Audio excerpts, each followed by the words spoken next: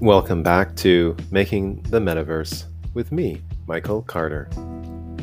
Making the Metaverse is presented by ontheblockchain.ca, Canada's fastest growing blockchain community. Well, good afternoon, everyone, and welcome to another episode of Making the Metaverse with me, Michael Carter. Today is not just another episode of Making the Metaverse. It's a very exciting episode for me personally because my guest today is Pavel Abdur-Rahman, who is until recently, spent 15 years actually at IBM Canada, heading up blockchain and AI research there, and has been focusing more intently on Web3, and particularly in emerging markets, but also has degrees from two institutions that I also have degrees from. Now, my degrees aren't as difficult, I don't think, as yours are, Pavel. But nonetheless, there is some affiliation there. And interestingly, you also were a speaker at an event a couple of years ago that I just organized this past weekend at the Smith School of Business. So it feels really great to have some of these things in common. Thanks so much for popping in and talking to me today. Thanks, Michael, for having me. Looking forward to the chat. So, it's interesting when I talk to people. One of the first things I like to do is ask them about what their life was like before they got into blockchain and before they got into Web3. But in your case, that can you remember that way back when? And because for a lot of people that I talk to, what I'm interested in is that hook, how they found the on-road. But you've been in the space for a really long time. So can you remember way back when, before blockchain? Yeah, I mean, I studied engineering at the University of Toronto and did my master's at Smith School of Business with Professor Yuri. Mm-hmm. And while I'm working at IBM for the last 15 years, as you know, both AI and blockchain has progressed significantly, I would say, in the last sort of 10 years. Mm-hmm. And a lot of activity happened and originated from Canada, particularly from Toronto, both in AI as well as both in crypto with Ethereum and so on.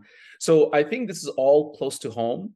But I guess if you really ask me what's really got me interested recently around Web3, crypto, and blockchain is my original connection to emerging markets. I was born in Bangladesh prior to moving to Canada almost 25 years ago, and I have a reasonable connection to that part of the world.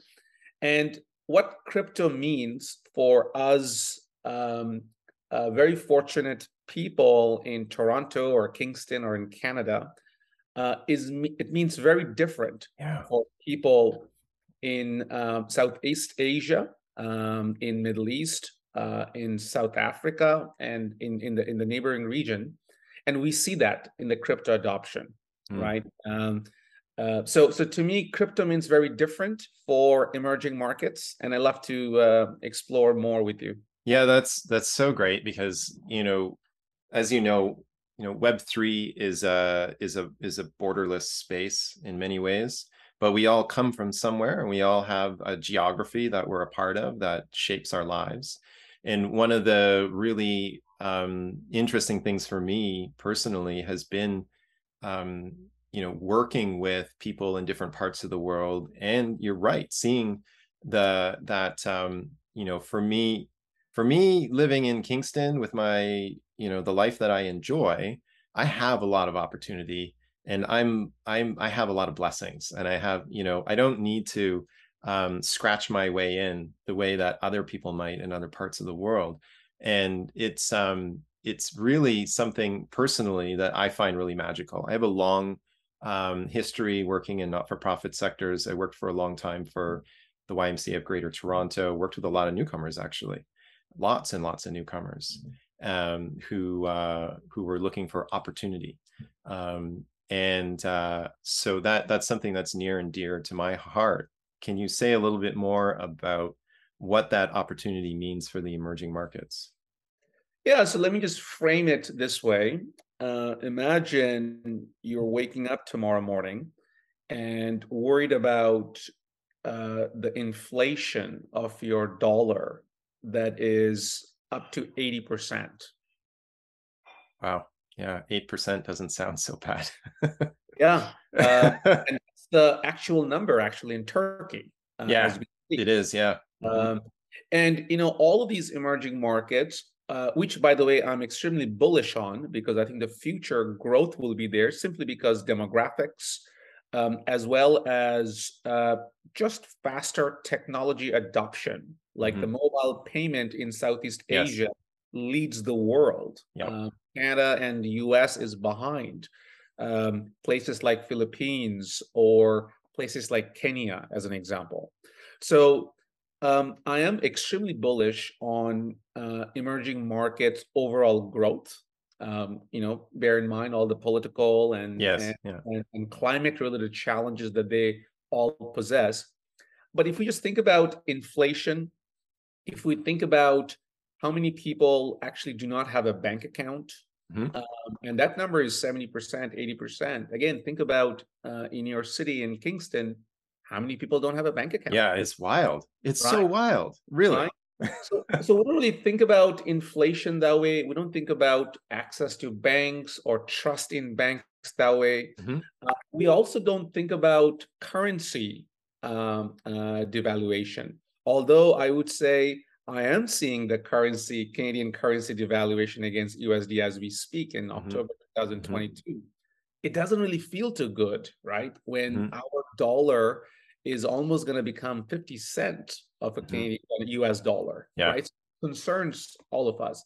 So now imagine all of those things are your everyday thing in Mhm. emerging markets where there is a billion people exist that's between 18 to 40, young, tech hungry, Mhm. and wants to preserve whatever asset they have. Mhm. What are the choices do they have? Mhm. Well, they can't really buy Apple or Google stock sitting in Jakarta or Istanbul Mhm. or Islamabad or Lagos because that may not be available. Uh, those countries, usually, not all of them, so I don't want to generalize, actually also have capital flight control, Mhm. where the government's economical policy is to control capital leaving the geography. Mhm. And they may not be able to afford real estate because that might be hundreds of thousands of dollars in those markets. So if I'm a 28-year-old engineer who has, let's say, $5,000 of total cash, what do I do with my cash? Mhm. Guess what I do? I buy 100% in digital assets. Mhm. So for that segment of population, that's a billion people where future growth will come from for the world, crypto is not an asset allocation of 1% to 2% Mhm. conversation. It's about all of it. Yeah, I've seen some of those numbers. They're staggering. Yeah, so that's why you see places like Indonesia, Turkey, Mhm. Brazil, Nigeria, Nigeria, yeah. Bangladesh, India, Philippines, Vietnam, all of these places are the highest in crypto adoption. So Mhm. anyway, so that's why I feel crypto is fundamentally built for emerging markets. It's supposed to solve the problem of ownership, connecting not just the local as well as the global diaspora, and then exchanging of value, right? Whatever that value happens to be, whether some software projects like Ethereum or gold like projects like Bitcoin or real world assets that we can also talk about how tokenization is also Mhm. changing the game. Mhm. Yeah. The It's interesting because, monetary policy and state power and those things are really big questions. They're really big debates. They're really big ideas, and they don't necessarily I don't feel that we necessarily engage in those discussions as much here in the West as I see those discussions happening in other emerging markets. There's a project that was done recently. It's a graphic novel that Anne Connolly is co-author for. And the mission they've given it away. They did it to educate African youth to reimagine the future, a decentralized future, and to teach them about decentralization, to teach them about blockchain, because it's like you say, it's not just about the money. The money is important, like that's a really significant piece of it, but it's more than that. It's about power and freedom and autonomy and mobility and the chance for a future that can be determined by your efforts and not limited and constrained by structures of power. So what's it like? What's it like to gain access to those markets? Yeah, so it's there's different types of markets. I would say let's categorize them. There's type 1 that's actually fully regulated and quite advanced. Okay. One of the example is actually Indonesia. Okay. They have a full regulation. Crypto is traded like commodity. It's regulated under Ministry of Trade. They have, I believe, 15 plus exchanges active, almost 20 million users, almost $1 billion a day transactions. They allow up to 250 different types of tokens, as an example. That's a type 1 market. Type 2 would be markets that will be regulating crypto. They are pro crypto, but regulation is not there yet. Example is Turkey, very active. I would say equally, probably 10 to 15 million people of active participation. If you've been to Istanbul recently, you would see, crypto ads everywhere. But Turkey is one of those markets where pro crypto and will be regulating. So a lot of mobilizations happening. And then I would say there's type 3, which is, probably still 3 to 5 years out. And working with regulators, central banks, security exchanges, as well as the establishment, the traditional finance. We are basically building the bridge with traditional finance, or TradFi with decentralized finance, DeFi. And as the overall political ecosystem matures, and will then pursue regulated product deployment. Okay, and is there, like, are you working in all three of those categories, or Yes. do you Yes. do? Okay, Yeah. okay. Yeah. So And we right now have a roadmap about 14 markets, 17 currencies. They're in different stages of market maturation. One of the projects that I'm very close right now is called Facet.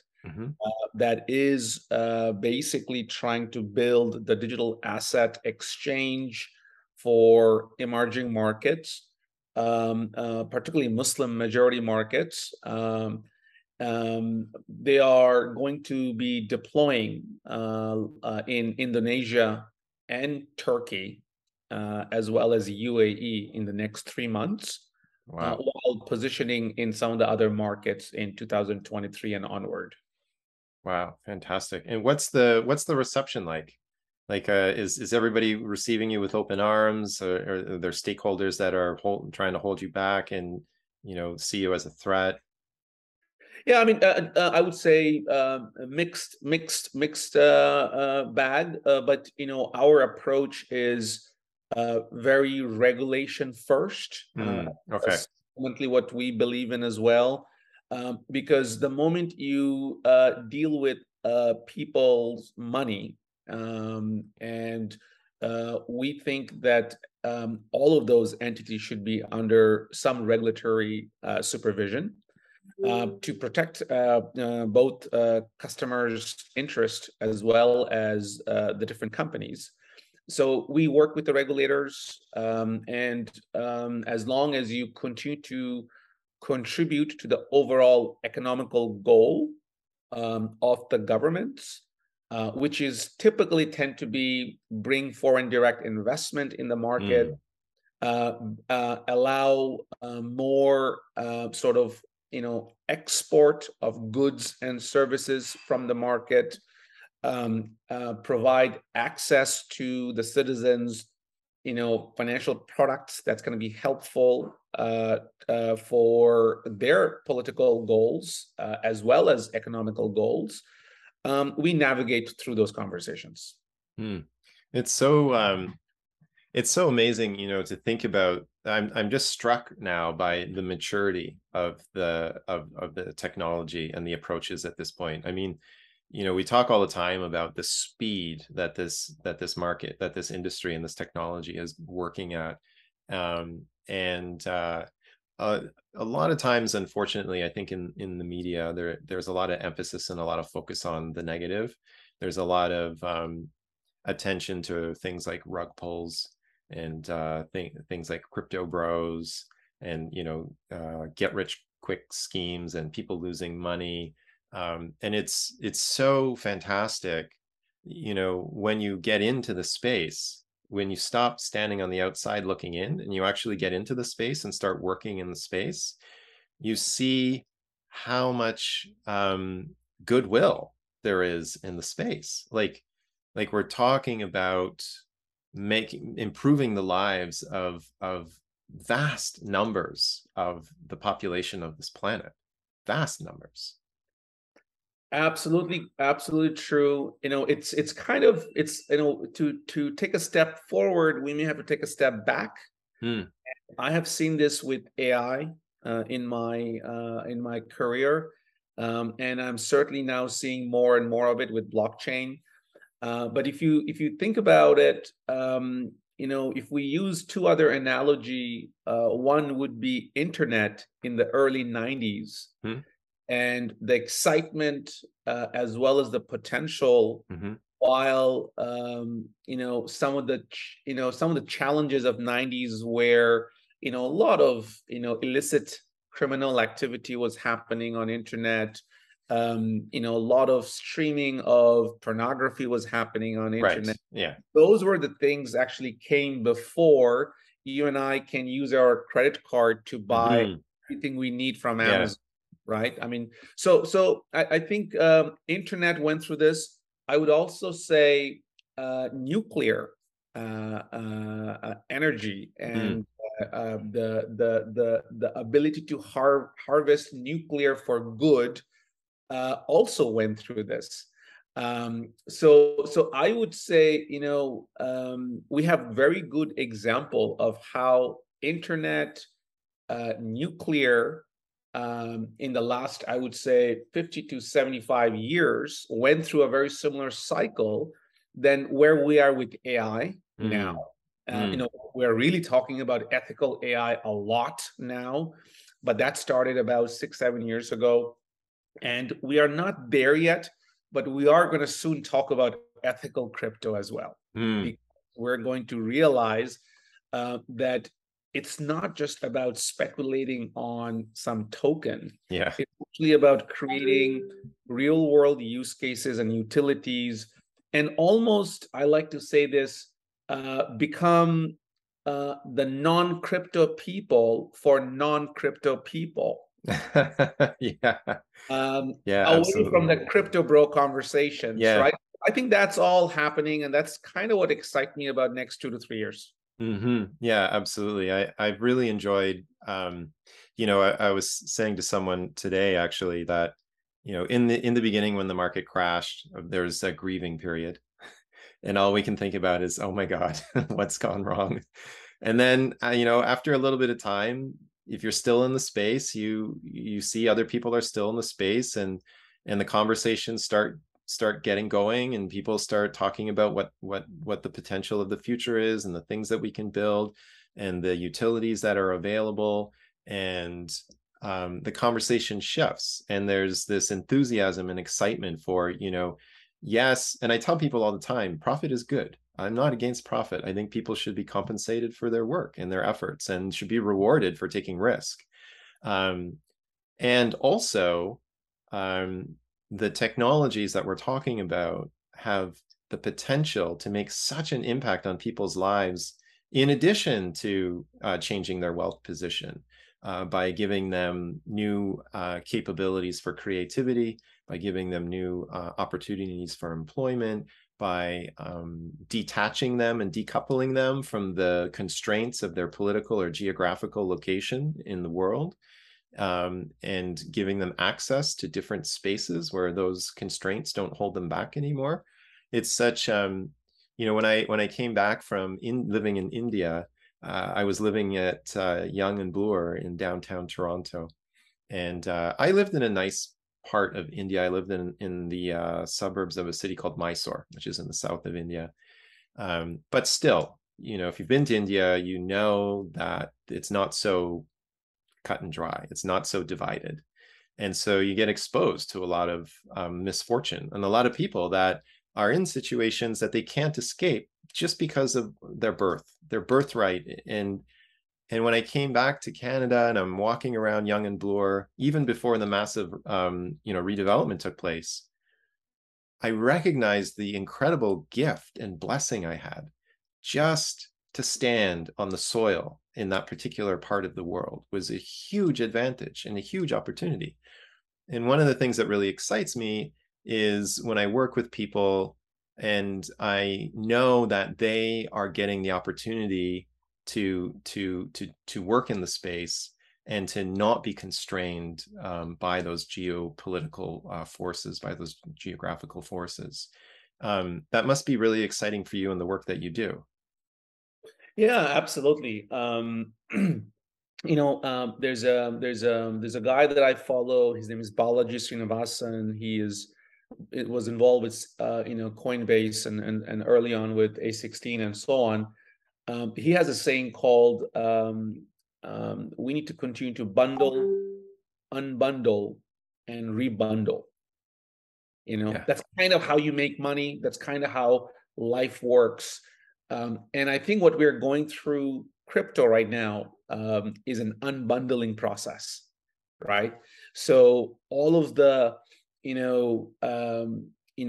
all of the weak management teams, all of the scammers, Yeah. all of the hype Mm-hmm. is all getting sort of sorted out. Yeah. I think it's a Yeah. very sort of healthy process. Yeah. I think in US,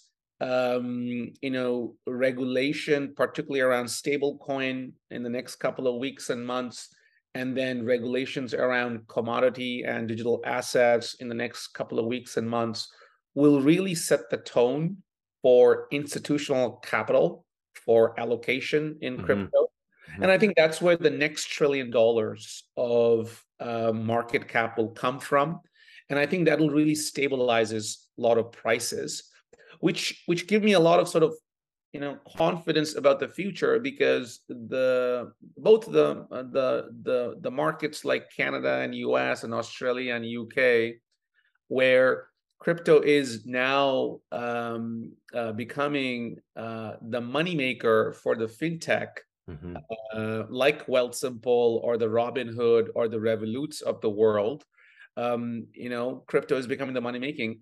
But in the emerging markets, a lot of people that are 100% allocating crypto of their $5,000, $7,000 of total asset at age 30, 35, it would appreciate. And they would be able to own it. They would be able to, for example, collateralize and buy a house. They would be able to use their crypto for payments. We're also working on a really interesting partnership where you could actually collateralize and make monthly car payments for your leases, as an example. Wow. So a lot of those, what we call the golden bridge of TradFi and DeFi, are being built in the emerging markets. And I think I hope Canada actually becomes a global hub for crypto and blockchain innovation. I mean, we have the amazing talent base and all the universities and so on, but we kind of, I would say, still missing the train on AI. Okay. So AI was founded.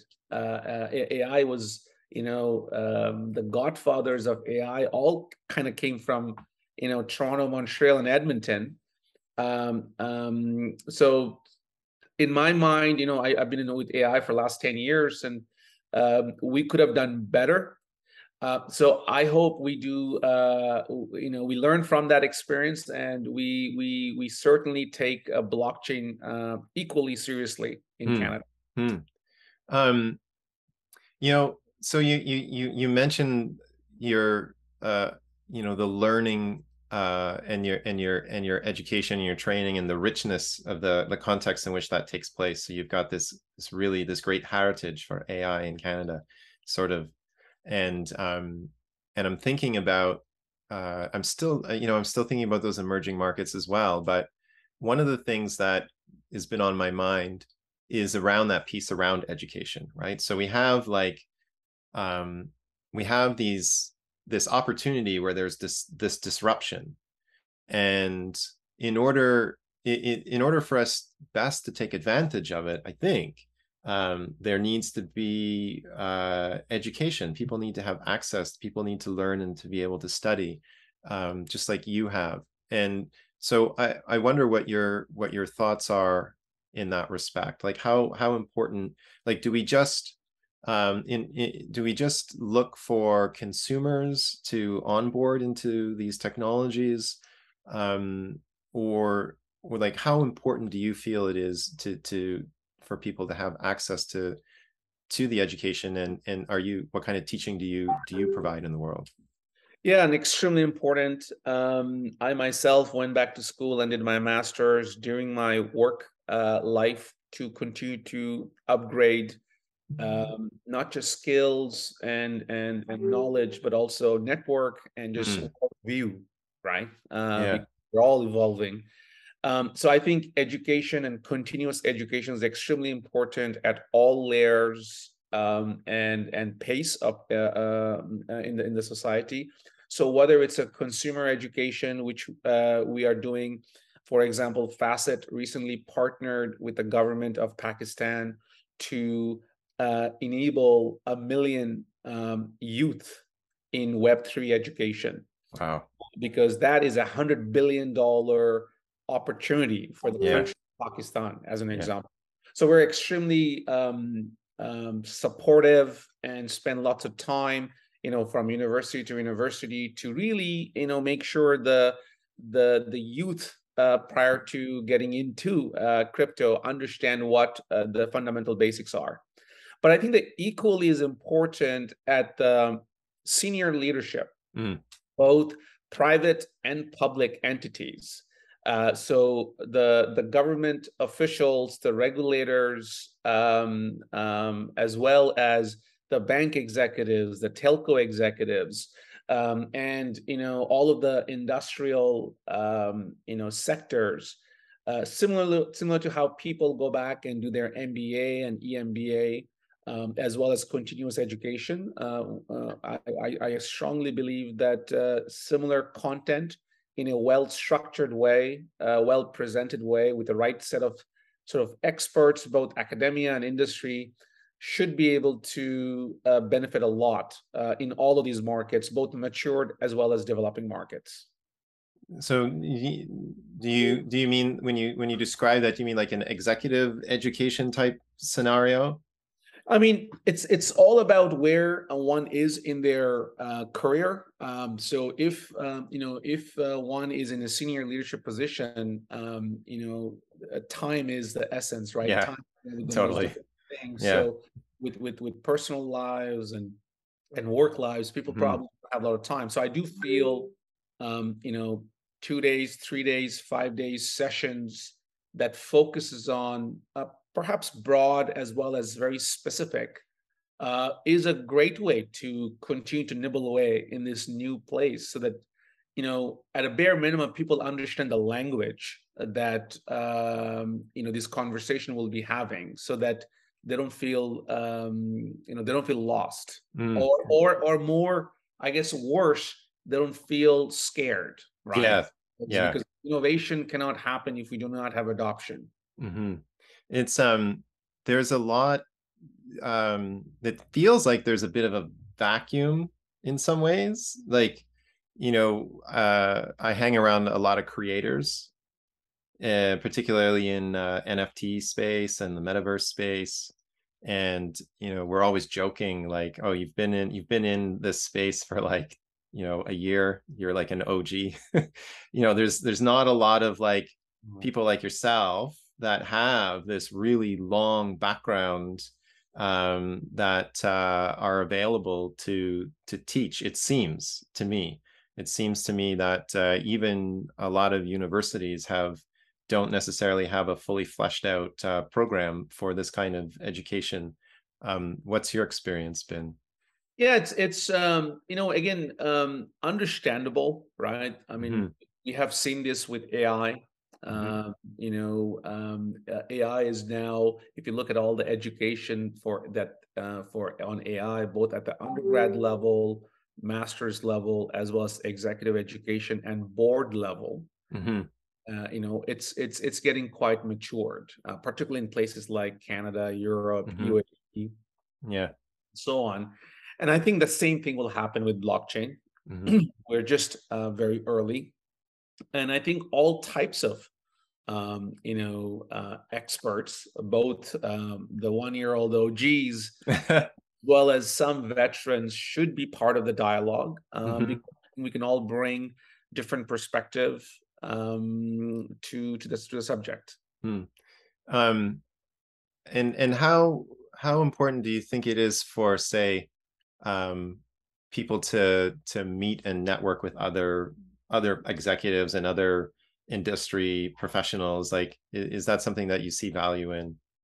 Extremely valuable. I hope that's on top of everybody's mind. But I would just frame it. I think it needs to be in a sort of a organized and curated way. Particularly, I've spent lots of time in Dubai. There are lots of conferences, Hmm. 3 times a week, lots of Yeah. activities. Yeah. And I think people should go and explore those things. But I think also, if we could structure educational content with the right mix of enabling people to speak to each other and progress ideas to production, then I think that could also be very helpful. So to me, that's how I've always met a lot of interesting people in my personal journey. Hmm. Yeah. Agreed. I wonder if you could talk a little bit about the intersection of AI and blockchain, actually, because they don't always necessarily go together.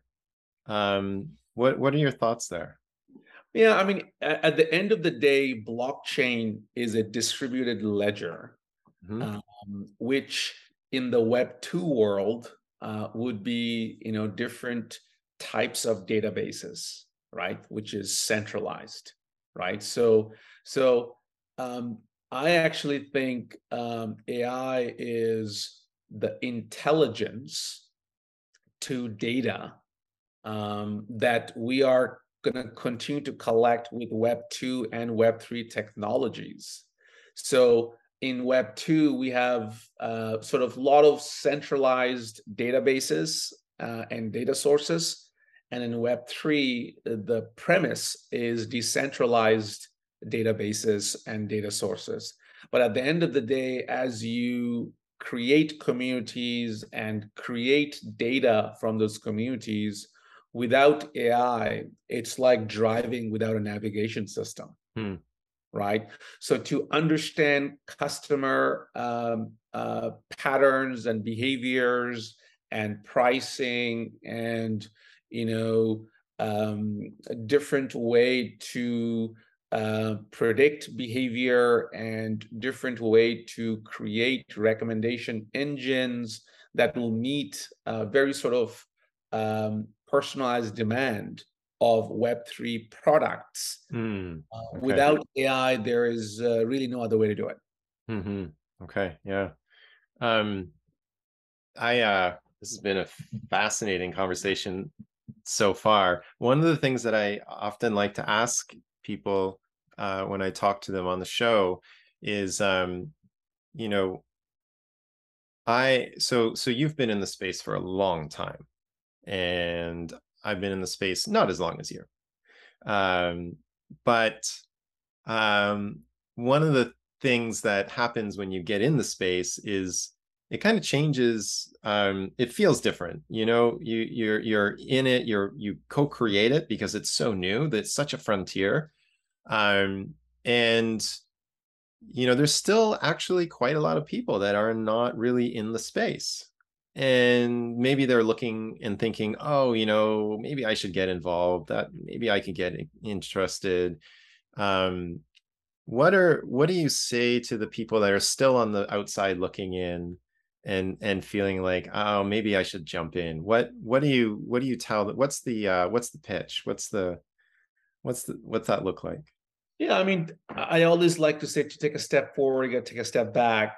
And I was reading something, and I'm not sure how many of your listeners are aware of this, but in about 200 years ago, in 1817, a very similar debate was happening in Bank of England. Hmm. And the whole conversation was about going from gold to paper. Hmm. Right? How do we go from exchange of value from using gold and silver to paper? And the conversations, the debates, and forgeries and Hmm. doubts at that era, which was almost 200 years ago now, was about what is money, Hmm. right? And it's fascinating to learn history, how a huge group of people were not supportive of moving from gold and silver Hmm. to paper-backed money, Hmm. right? So, and we know the pros and cons of that. I mean, living in 2022, where in the last sort of since 2008 crisis, we have all the governments around the world together probably printed about $35 trillion of Yeah. money, and, Yeah. and and then we're seeing the impact of that with hyperinflation around the world and in places like Canada and US. So I think next 10 to 15 years, we are going to live through a hyperinflation environment. Hmm. And I think the pitch is very simple. Do you really know what money is? Hmm. And do you really know what money was? Hmm. And are you sure you know what money will be? Hmm. And that hopefully is in addition to all the other social causes that Web3 promises, Hmm. right? About giving everybody ownership, connecting the world with each other, and then able to exchange value with two parties in a more efficient way. All of those things are true. But for somebody to, I guess, think about it in a deeper way, they should think about what money will be in the future. Hmm. And they should think about, why would money not be the same way how we send a WhatsApp message? Hmm.